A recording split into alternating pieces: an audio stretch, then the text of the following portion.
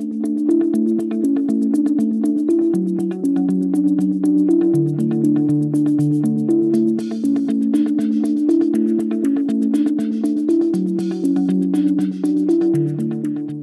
everyone, just a few weeks before we were scheduled to leave on the World Forestry Tour, some friends of mine visited me from Portugal and they asked if they could see the Taylor Guitar Factory.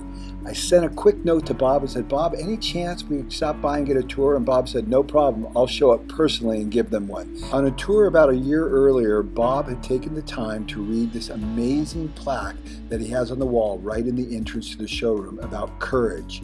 I tried to record it on my iPhone at that time, but I messed up, but I said, not this time, I'm going to have Bob record it again. And I asked him to read it out loud.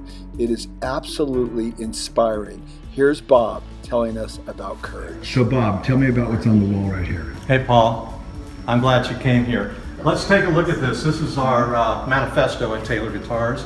I'm going to read it to you. It says, we believe that at the heart of every great accomplishment, you will find a single common ingredient, courage. It's courage that allows us to explore, to push forward, to venture into the unknown. And while the decision to do so may seem obvious afterwards, it wasn't at the time. Because each time we make the bold choice or go down the narrow road, we put something at risk.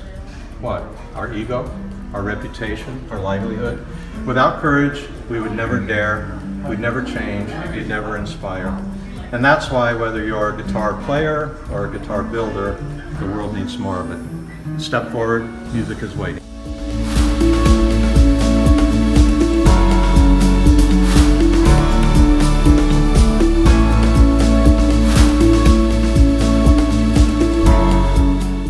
For me, once again, Bob is demonstrating boldness and courage to say, let's travel around the world with a team of people to learn about sustainable forestry from other people in distant lands. Let's work as a team and change the outcome.